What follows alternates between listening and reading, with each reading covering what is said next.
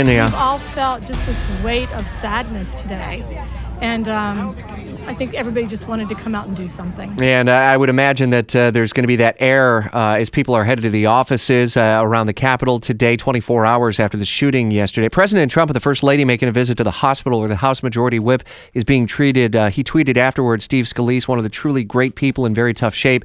Dory Scheimer in our Washington Bureau. Any update on Scalise's condition, how he's doing at all? Yeah, the hospital said last night he is still in critical condition.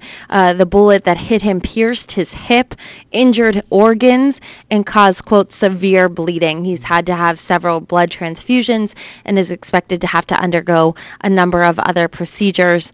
At the moment, seemingly from reports in pretty rough shape, but hoping for a full recovery ultimately. And we see obviously messages of unity, and we typically see this when these kinds of events happen. In 2011 with Gabrielle Giffords, I guess the big unknown is whether or not that can last and maybe for how long, but there was certainly the call for it. That moment by House Speaker Paul Ryan, followed up by Nancy Pelosi, was certainly stunning. It really was a really moving speech from Paul Ryan on the House floor, and pretty remarkable to see the seats all filled. We don't usually see that in the House during the week. And both parties standing and clapping for both Paul Ryan and Nancy Pelosi. I mean, I can't overstate the sense of shock.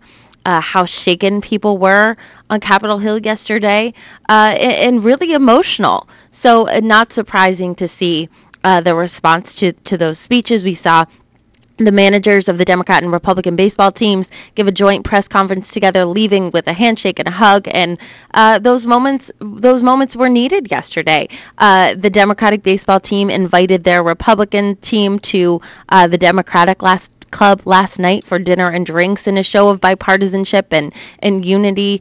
But as Jamie said, we need more of that. And it was really nice, and it was definitely needed yesterday. But Jamie wrote to us that he thinks, and most people disagree with him, that lawmakers need to spend more time in D.C. and that those friendships in spending time together would serve a great benefit to how Congress operates in governing. The annual Congressional Baseball Game will get a lot more attention tonight. It is still planned. The show will go on, a big fundraiser as well. Dory, thank you for the update, and we'll certainly be following the developments through tonight.